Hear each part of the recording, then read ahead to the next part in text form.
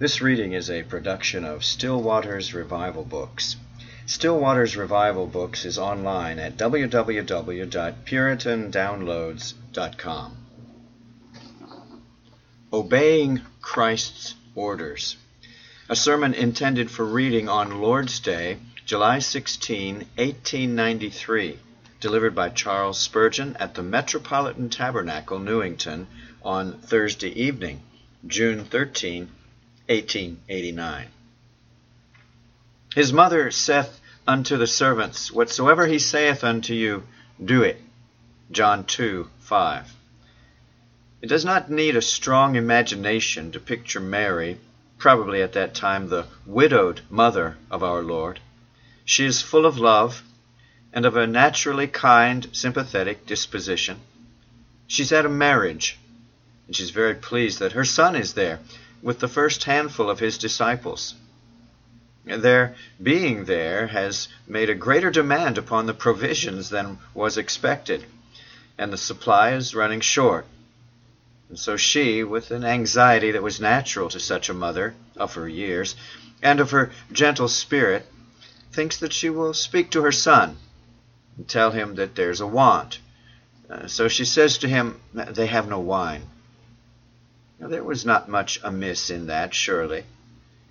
But our Lord, who seeth not as man seeth, perceived that she was putting to the front her motherly relationship at a time when it was needful that it should be in the background.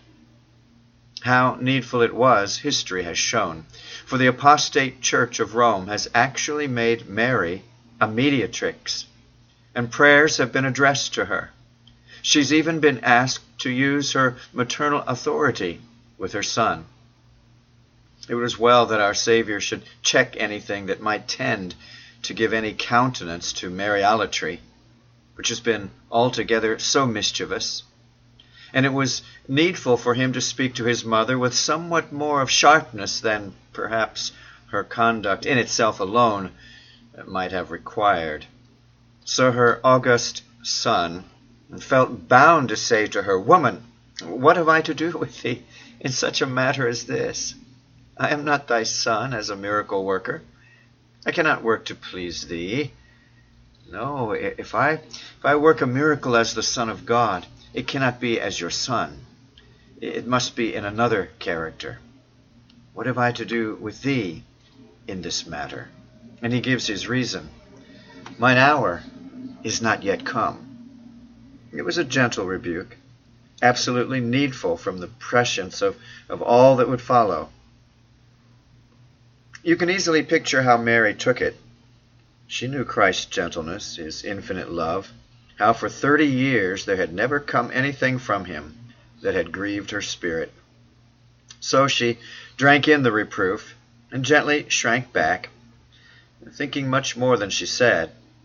For she was always a woman who laid up these things and pondered them in her heart. She says very little, but she thinks a great deal. And we see in her after conduct, in respect to this very miracle, that she thought very much of what Jesus had said to her. Brethren, you and I, with the very best intentions, may sometimes err towards our Lord. And if he then in any way rebukes us and puts us back, if he disappoints our hope, if he does not allow our ambitious designs to prosper, let's take it from him as Mary took it from Jesus. Let us just feel that it must be right, and let us in silence possess ourselves in his presence. Notice then this holy woman's quietude, ceasing to say a word, quietly drinking it all in. And then observe her wise admonition to the servants who were there to wait at the feast. Inasmuch as she had run before him, she would have them to follow after him. And she very wisely and kindly says to them, Whatsoever he saith unto you, do it. Do not go to him with any of your remarks. Do not try to press him forward. Do not urge him on. He knows better than we do. Stand back and wait till he speaks, and then be quick to obey every single word that he utters. Beloved, I wish that When we have learned a lesson, we would try to teach it. Sometimes our master gives us a sharp word, all to ourselves, and we would not tell anybody else what he has said. In our private communions, he has spoken to our conscience and to our heart, and we need not go and repeat that as Mary did not. But having learned the lesson well, let us then say to our next friend, do not err as I have done. Avoid the rock on which I struck just now. I fear that I grieved my Lord. My sister, I would not have you grieve him.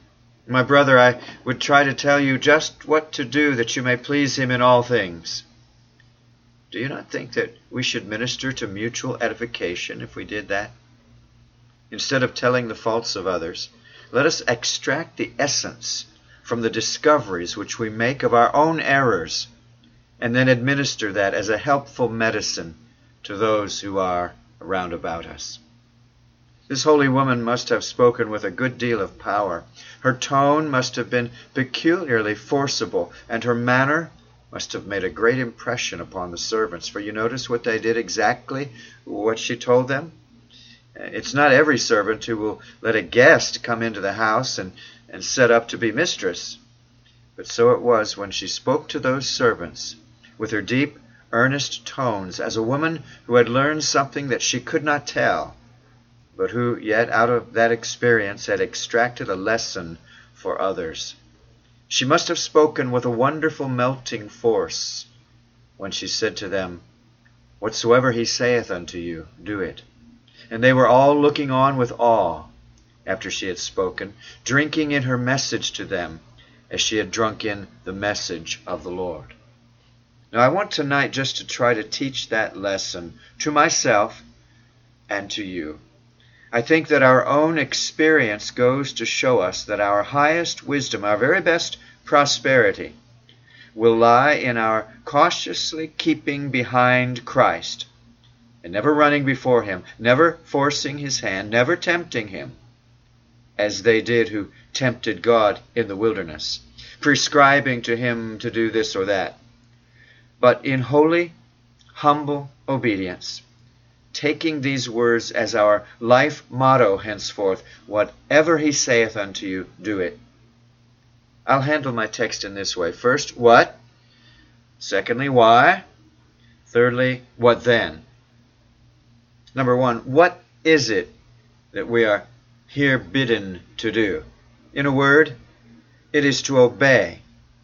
You who belong to Christ and are his disciples, take heed to this word of exhortation.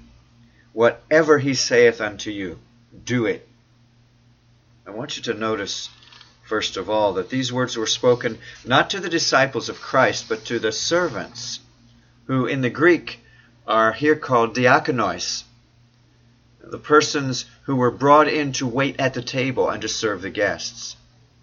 I know not whether they were paid servants or whether they were friends who kindly volunteered their services, but they were the waiters at the feast.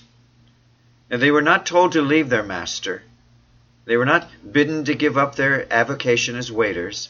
They were servants, and they were to continue servants. But still, for all that, they were to acknowledge Christ as their master without casting off their obedience to the governor of the feast. Mary does not say to these people, "Put down those pots, stop carrying those dishes." But while they continue to do what they were doing, she says to them, "Whatsoever he saith unto you, do it." I thought that point was well worthy of our notice, that these servants, still abiding as they were, yet were to render obedience to Christ. That obedience, in the first place, would be prepared obedience. Mary came to get their minds ready to do what Christ should bid them. No man will obey Christ on a sudden and keep on doing so.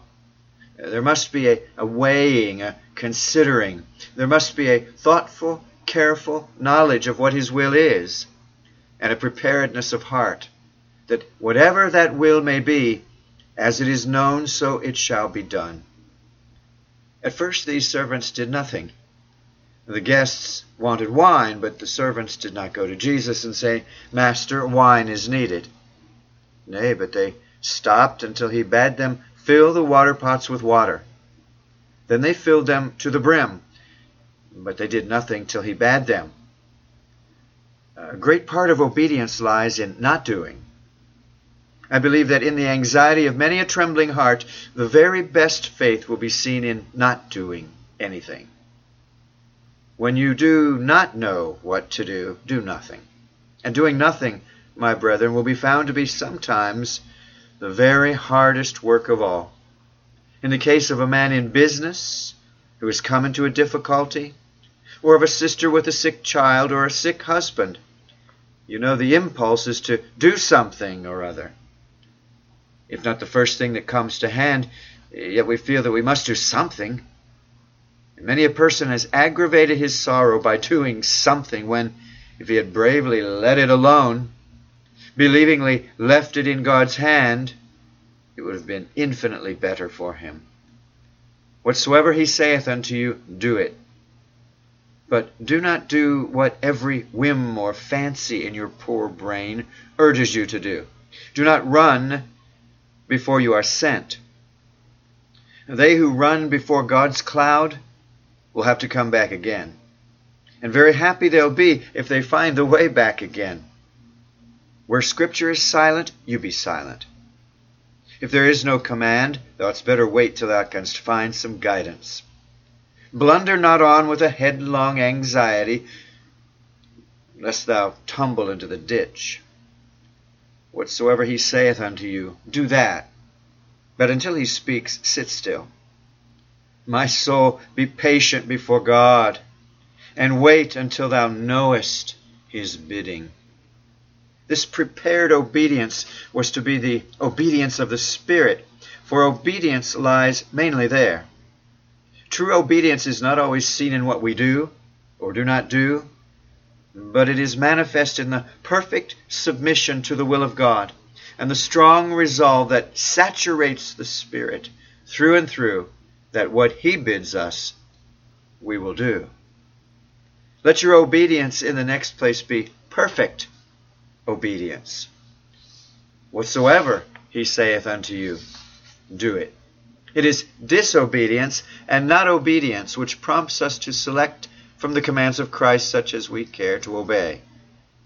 If thou sayest, I will do what Christ bids me as far as I choose, thou hast in fact said, I will not do what Christ bids me, but I will do what I please to do.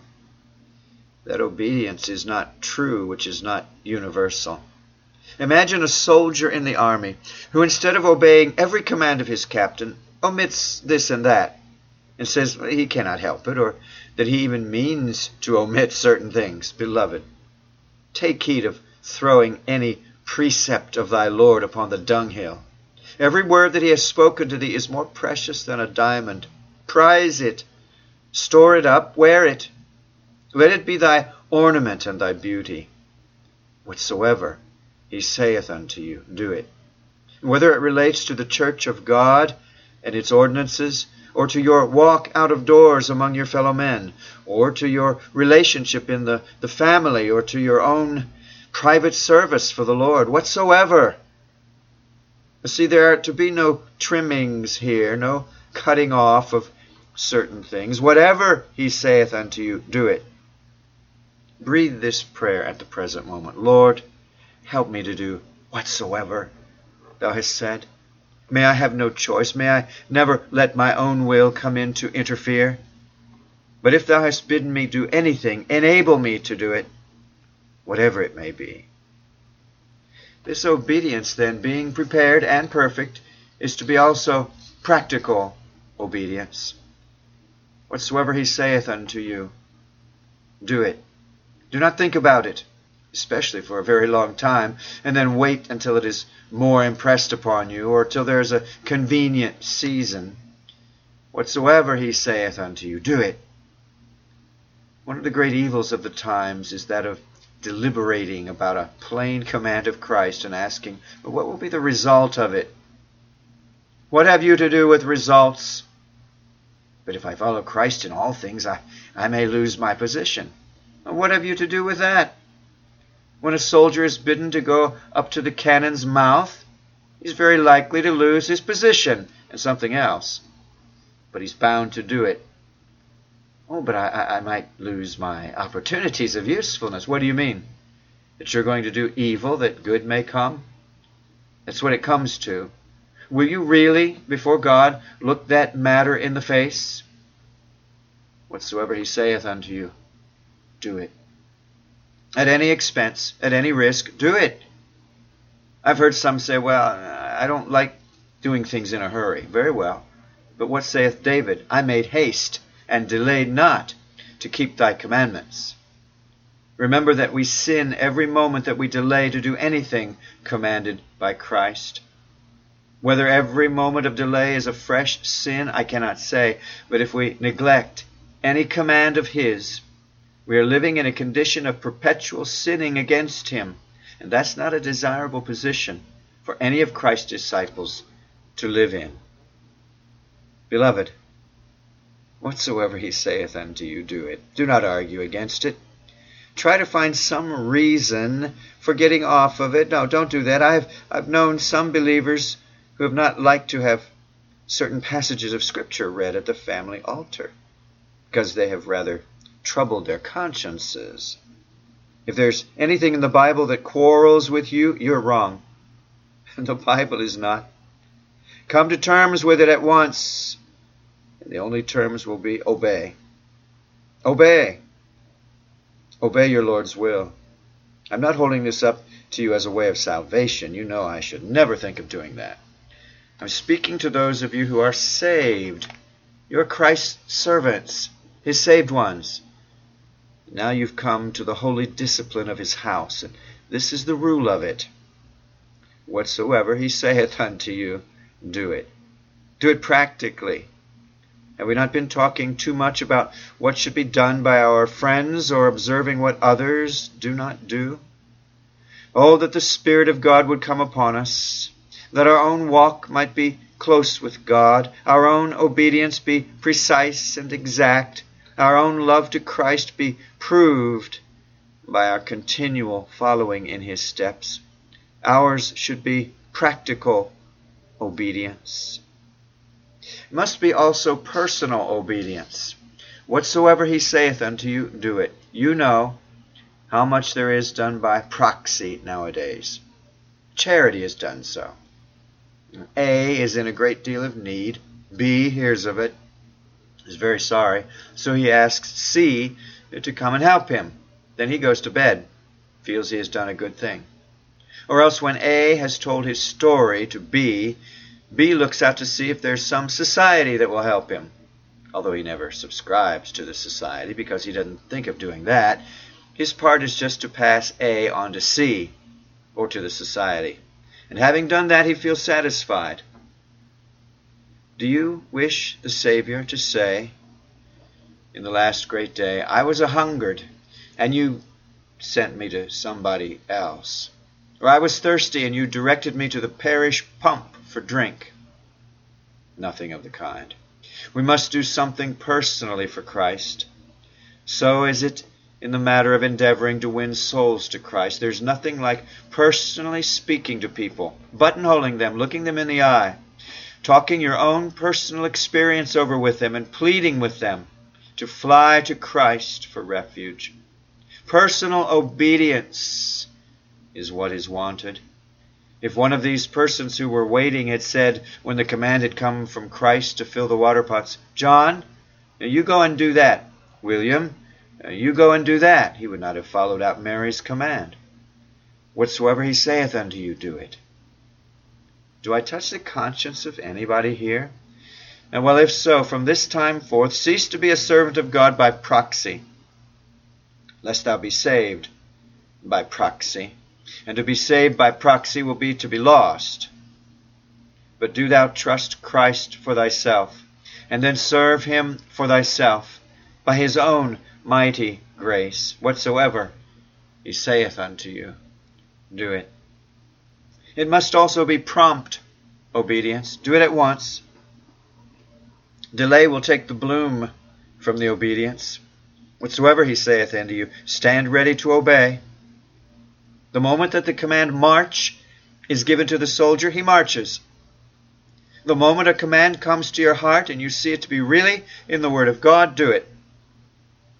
Oh, the murdered resolutions that lie around about most men's lives. What they would have done, what they could have done, if they had but done it.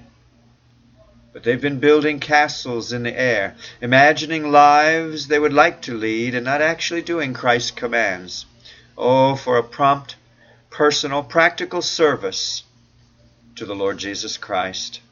And in our case, it is to be perpetual obedience. Mary said to these waiters, "Whatever he saith unto you, do it." Keep on doing it. Not only the first thing he says, but whatsoever he saith unto you. As long as this feast lasts, and he is here, do what my Son commands you. So, beloved, as long as we are in this world, until life's latest hour, may the Holy Ghost enable us to do just what Jesus bids us to do. Can you say, my brethren and sisters, Jesus, I my cross have taken all to leave and follow thee? Is it your wish that until you enter into his rest you should always bear his yoke and follow his footsteps? Temporary Christians are not Christians. Those who ask for furlough from this divine service have never entered it. We've put on our regimentals never to take them off. As certain old knights in times of war slept in their armor and had the lance and shield always ready to hand, so must the Christian be from this time forth and forever. Ours not to reason why, ours not to delay when the command comes, but ours, while there is breath in our body and life in our spirit, to serve him who hath redeemed us with his precious blood. Thus I have feebly set before you what it is that we are called to do, that is, to obey Christ's orders. Now for a few minutes let us ask, why is this to be done? Beloved, why were these men to do what Jesus bade them? Let that melt into, why are you and I to do what Jesus bids us? First, Christ is by nature worthy of obedience. I count it an honor to serve Christ. Oh, what is he? Perfect man, rising nobly above us all, perfect God, infinitely majestic in his two natures. Why, it seems to me as if we ought to love to do his bidding, and long to be comforted and conformed to his image. Here's the rest for our aspiring spirit. Here are the glory and the honor and the immortality for which we pant. By the glory of Christ, whom you unseen adore, whatsoever he saith unto you, do it. Beside that, Christ is our only hope. All our prospects for the future depend upon him. Glory be to his blessed name. There is none like him. If he were gone from us, we could not trust in him. Life would be an endless darkness, an abyss of woe. By all the glory of his nature and all that we owe to him and all that we look for from him, I charge you, beloved friends, whatsoever he saith unto you, do it. More than that, he is all-wise, and so fit to lead. Who but he could get these people out of their trouble at the feast when they wanted wine? He knew the way out of it all, a way that would manifest his own glory and make his disciples believe in him and make everybody round about him happy. But if he did not show the way, nobody could. So let us obey him, for his commands are so wise. He never has made a mistake, and he never will. Let us commit our way into his keeping, and whatsoever he saith unto us, let us do it. Besides, beloved, Christ has hitherto rewarded our obedience. Did you ever act rightly and after all find it was a mistake? Some of us have had to do very grievous things in our time that have gone sorely against the grain. Would we do them again? Aye, that we would, if they cost 10 times as much. No man has ever, in looking back, to regret that he followed the voice of conscience and the dictates of God's word. And he never will, though he should even go to prison and to death for Christ's sake. You may lose for Christ, but you shall never lose by Christ. When all comes to be totaled up, you shall be a greater gainer because of the apparent loss. He has never deceived you and never misled you. Obedience to him has always brought you real solid peace. Therefore, whatever he says to you, do it. Yet once more, Christ is our master, and we must obey him. I hope, beloved, that there is no one among us here who would call him master and yet not do the things that he says. We do not talk about him as one who was once great, but who has gone away, and whose influence is now upon the wane because he's not up to the spirit of the age. No, but he still lives, and we still commune with him. He is our Master and Lord. When we were baptized into his death, it was no mere matter of form, but we were dead to the world, and we lived to him. When we took his sacred name upon us and were called Christians, it was no sham. We meant that he should be captain, king, and master of our spirits. He is no Bailey, that is, domineering Lord, but he is Ishi, our man, our husband. And in his husbandly relationship, he is Lord and governor of every thought and every motion of our nature. Jesus, thy yoke is easy, and thy burden is light. It is lightsome and joyous to bear it. To get away from it would be misery indeed. And that is one reason why I say to you tonight, whatsoever he saith unto you, do it. Because if you do not, you cast off your allegiance to him. And what are you going to do then? To whom will you go if you turn away from him? Every man must have a master. Will you be your own master? You cannot have a greater tyrant. Will you let the world be your master? Are you going to be a servant of society? There are no worse slaves than these. Are you going to live for self, for honor, for what is called pleasure? Ah me, you may as well go down to Egypt, to the iron furnace, at once. To whom can we go? Jesus, to whom can we go if we go away from thee? Thou hast the words of eternal life.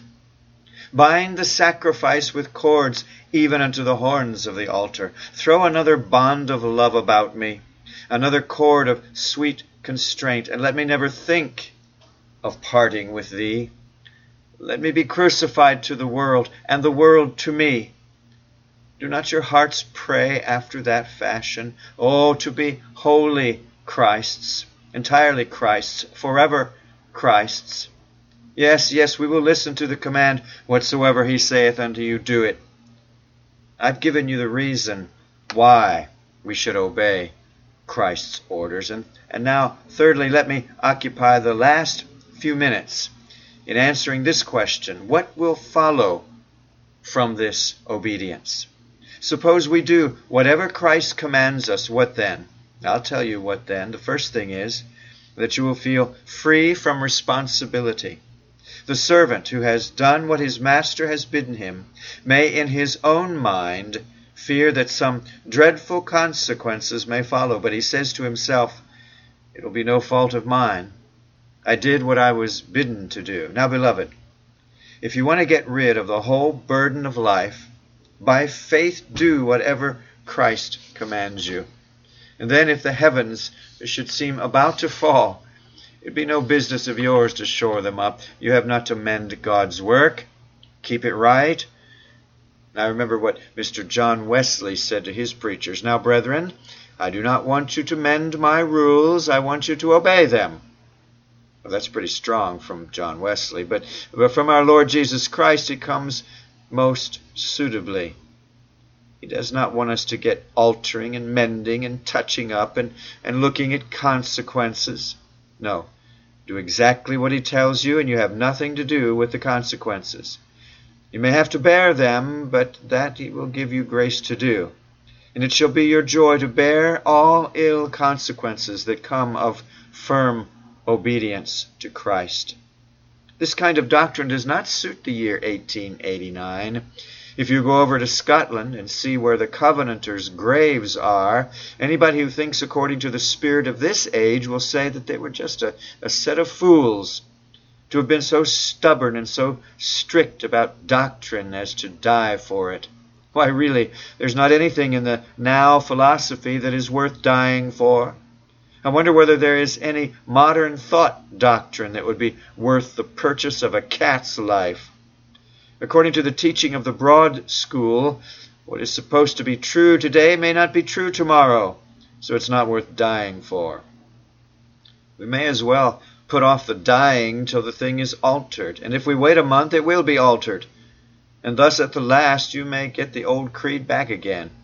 The Lord send it, and send us yet a race of men who will obey what he bids them, and do what he tells them, and believe what he teaches them, and lay their own wills down in complete obedience to their Lord and Master. Such a people will feel free from responsibility. Then you shall feel a sweet flow of love to Christ. The disobedient child, well, he will not be turned out of the house because he will not do the bidding of his mother and father. But when he does not submit to the rule of the house, he has a hard time of it, and he ought to have. There is that evening kiss. It's not as warm as it would have been, and that morning greeting after long disobedience has no happiness in it. And indeed, the more kind father and mother are, the more unhappy he is. And the sweet love of Christ is such that it makes us unhappy in disobedience. You cannot walk contrary to Christ and yet enjoy fellowship with him. The more dear and near he would be to you, so much the wider does the gap seem to be when you're not doing his bidding. Besides, there's no carrying out your faith except by doing as he bids you. That faith which lies only in a creed or in a little pious book is not good for much. Faith does what Christ bids it do, and it delights to do so. It rejoices to run risks. It delights to put off from the land and get out to sea. It's glad to sacrifice itself when Jesus calls for it, because faith cannot be satisfied without bearing fruit, and the fruit of faith is obedience to him in whom we believe. Beloved, I also think that if we will obey Christ in what he says, we shall be learning to be leaders. Wellington used to say that no man is fit to command until he has learned to obey, and I'm sure that that is so. We shall never see a race of really first-rate men unless our boys and girls are made to obey their parents in their childhood. The essential glory of manhood is lost when disobedience is tolerated. And certainly in the church of God, the Lord does put his leading servants through very severe ordeals. The best place for the books of a minister is not his library, but a sick bed very often. Affliction is our school. And before we can deal with others, God must deal with us. If thou wilt not obey, thou shalt not be set to command. And lastly, I do believe that learning to obey is one of the preparatives for the enjoyments of heaven. Why, in heaven they have no will but God's will. Their will is to serve him and delight themselves in him. And if you and I do not learn here below what obedience to God is, and practice it, and carry it out, how could we hope to be happy in the midst of obedient spirits? Dear hearers, if you had never learned to trust Christ and obey him, how could you go to heaven? You'd be so unhappy there that you would ask God to let you run into hell for shelter.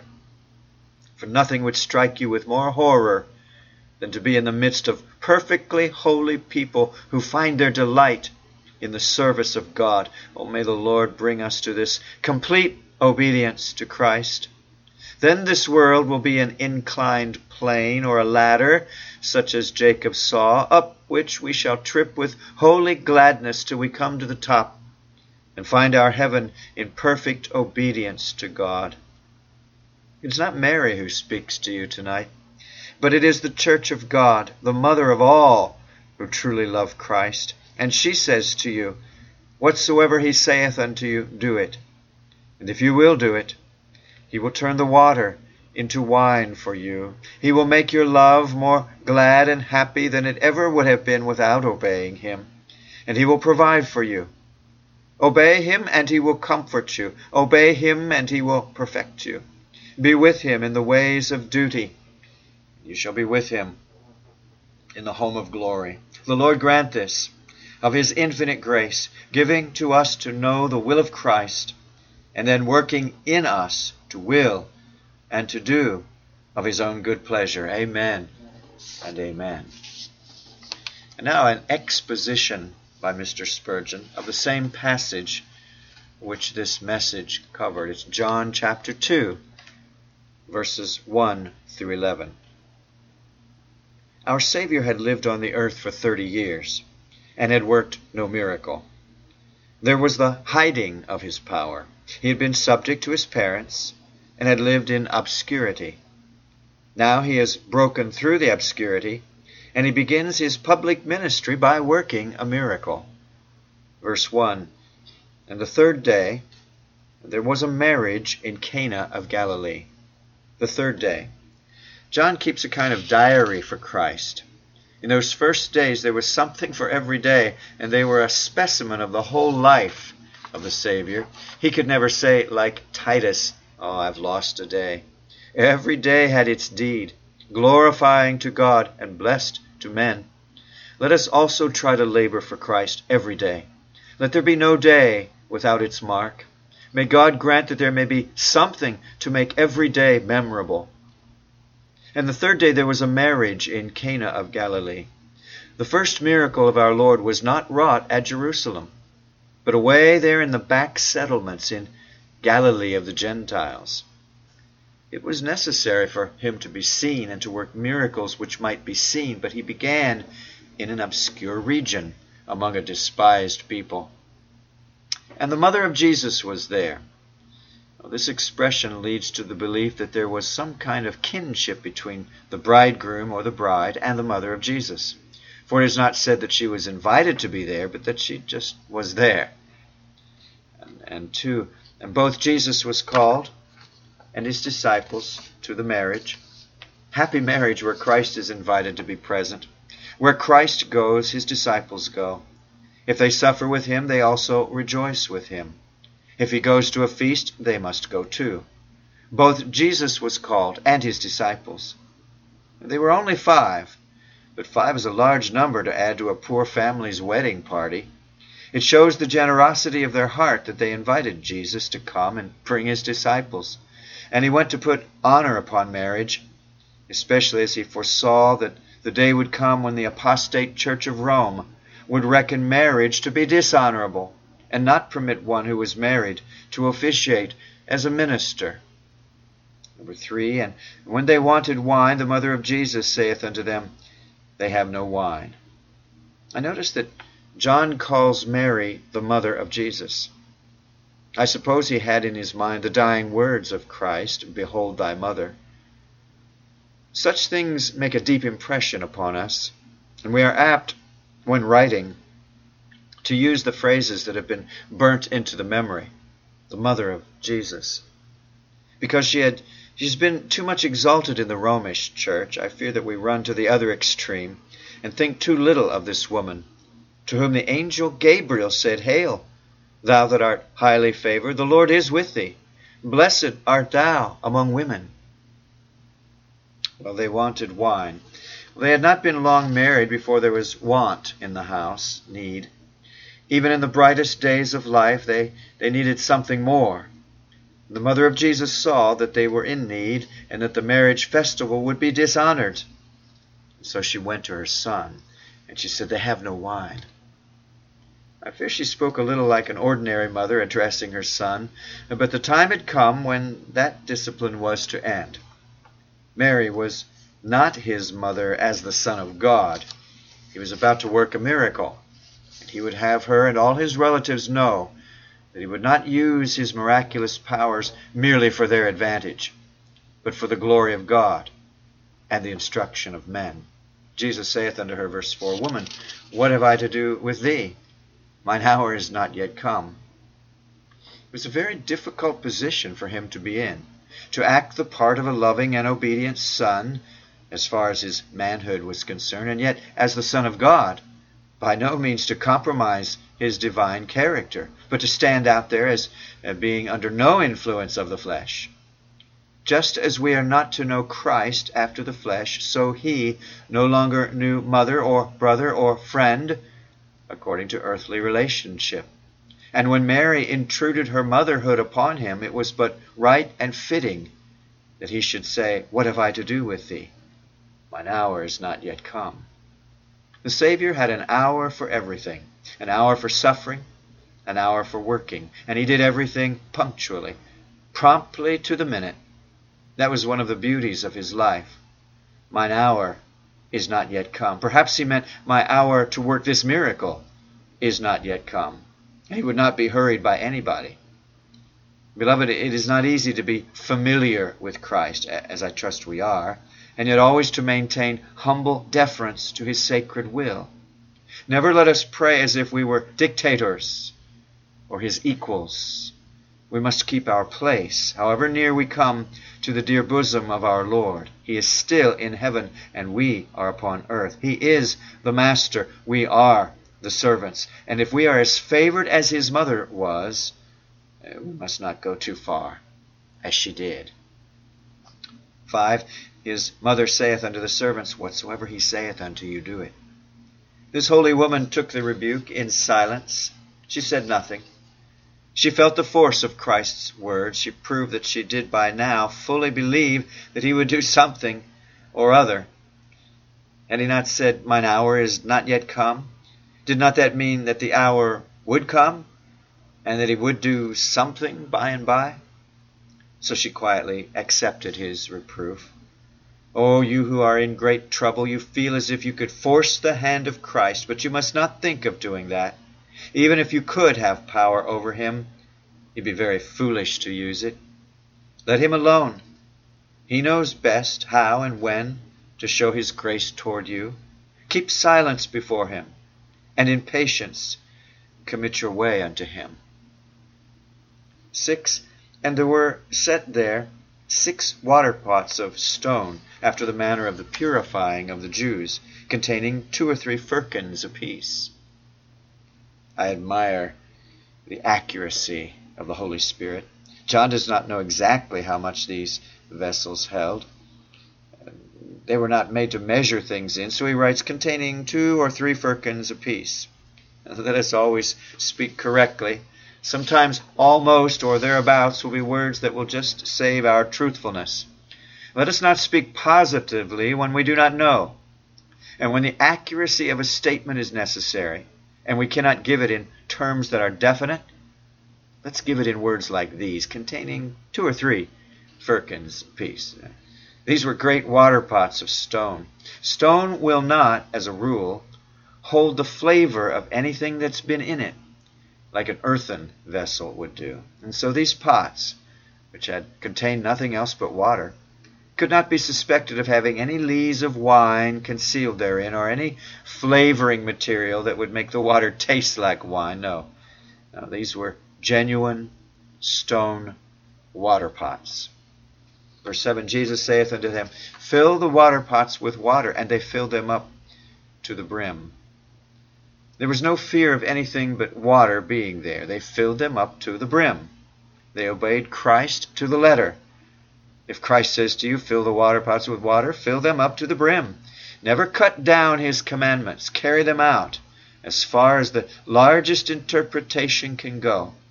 When you are bidden to believe in him up to the brim. When you're told to love him up to the brim. When you're commanded to serve him up to the brim. Verse 8, and he saith unto them, "Draw out now, and bear unto the governor of the feast." And they bear it. Draw out now. Now, he had not turned the water into wine by any incantation. He simply willed it, and it was done. He said, "Draw out now." He did not want to leave it unnoticed because he had not worked a miracle before, and he could not say whether this was one. He was sure it was. So he said to the servants, But when they had filled the water pots with water, draw out now. Do not bring it to me, for me to taste it. I know what it is. Take it to the chairman of the festival, to him who sits at the head of the table and is the judge of the wine, and they bear it. The holy confidence of Christ is admirable. May we be able, by faith, so to work, with a calm consciousness of divine help. But notice this. Whenever the Lord fills any of you with a blessing, think that you hear him say, draw out now. He does not fill these pots that they may keep full. Draw out now. Did you have a good time last Monday night at the prayer meeting? Some of us had. Draw out now. Have you lived near to God of late, and are you very happy?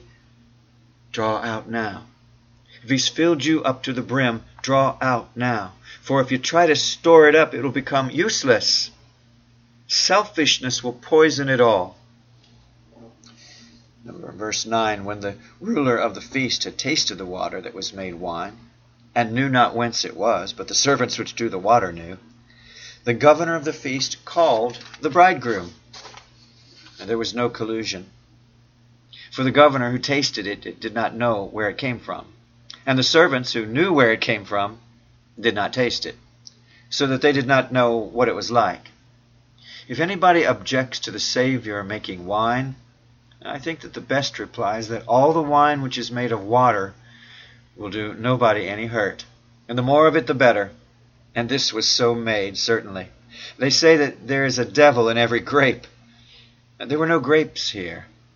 I'm afraid that there is not much of them in most of the wine that's made nowadays. There's something worse than devil in that. Verse 10, and saith unto him, every man at the beginning doth set forth good wine. And when men have well drunk, then that which is worse. But thou hast kept the good wine until now. Well, that the governor of the feast did not understand, but he admired it.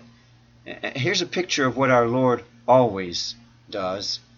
He gives his people the best last. At first the wine of the kingdom is mingled with much bitterness. Salt tears of sorrow flow into it, but it improves as we go on. And when we shall drink it with him in the kingdom of God, what will it be like? The joy of Christ's love on earth is heaven, but when we get to heaven and drink it fresh from the everlasting spring, what will that joy be? Oh, the blessedness laid up for the people of God. We pluck some of the fruit from the trees and eat it, but the fruits laid up in the fruit chamber to get ripe by and by are the very pick of the fruit of the tree of life. You who live for the world have had your best already. But as for our feast with Christ, we go from good to better, and from better to the best. Verse 11, this beginning of miracles did Jesus in Cana of Galilee, and manifested forth his glory. Moses turned water into blood. Christ turned water into wine. One brought a curse upon the common things of daily life. The other put an added sweetness and blessing into them. Also in verse 11, and his disciples believed on him. Now, they did believe on him before, but now they had ocular demonstration of his divine power and Godhead, and they believed as they had not believed before. May you and I often make distinct progress in faith, so that it may be said of us also, his disciples believed on him. And amen.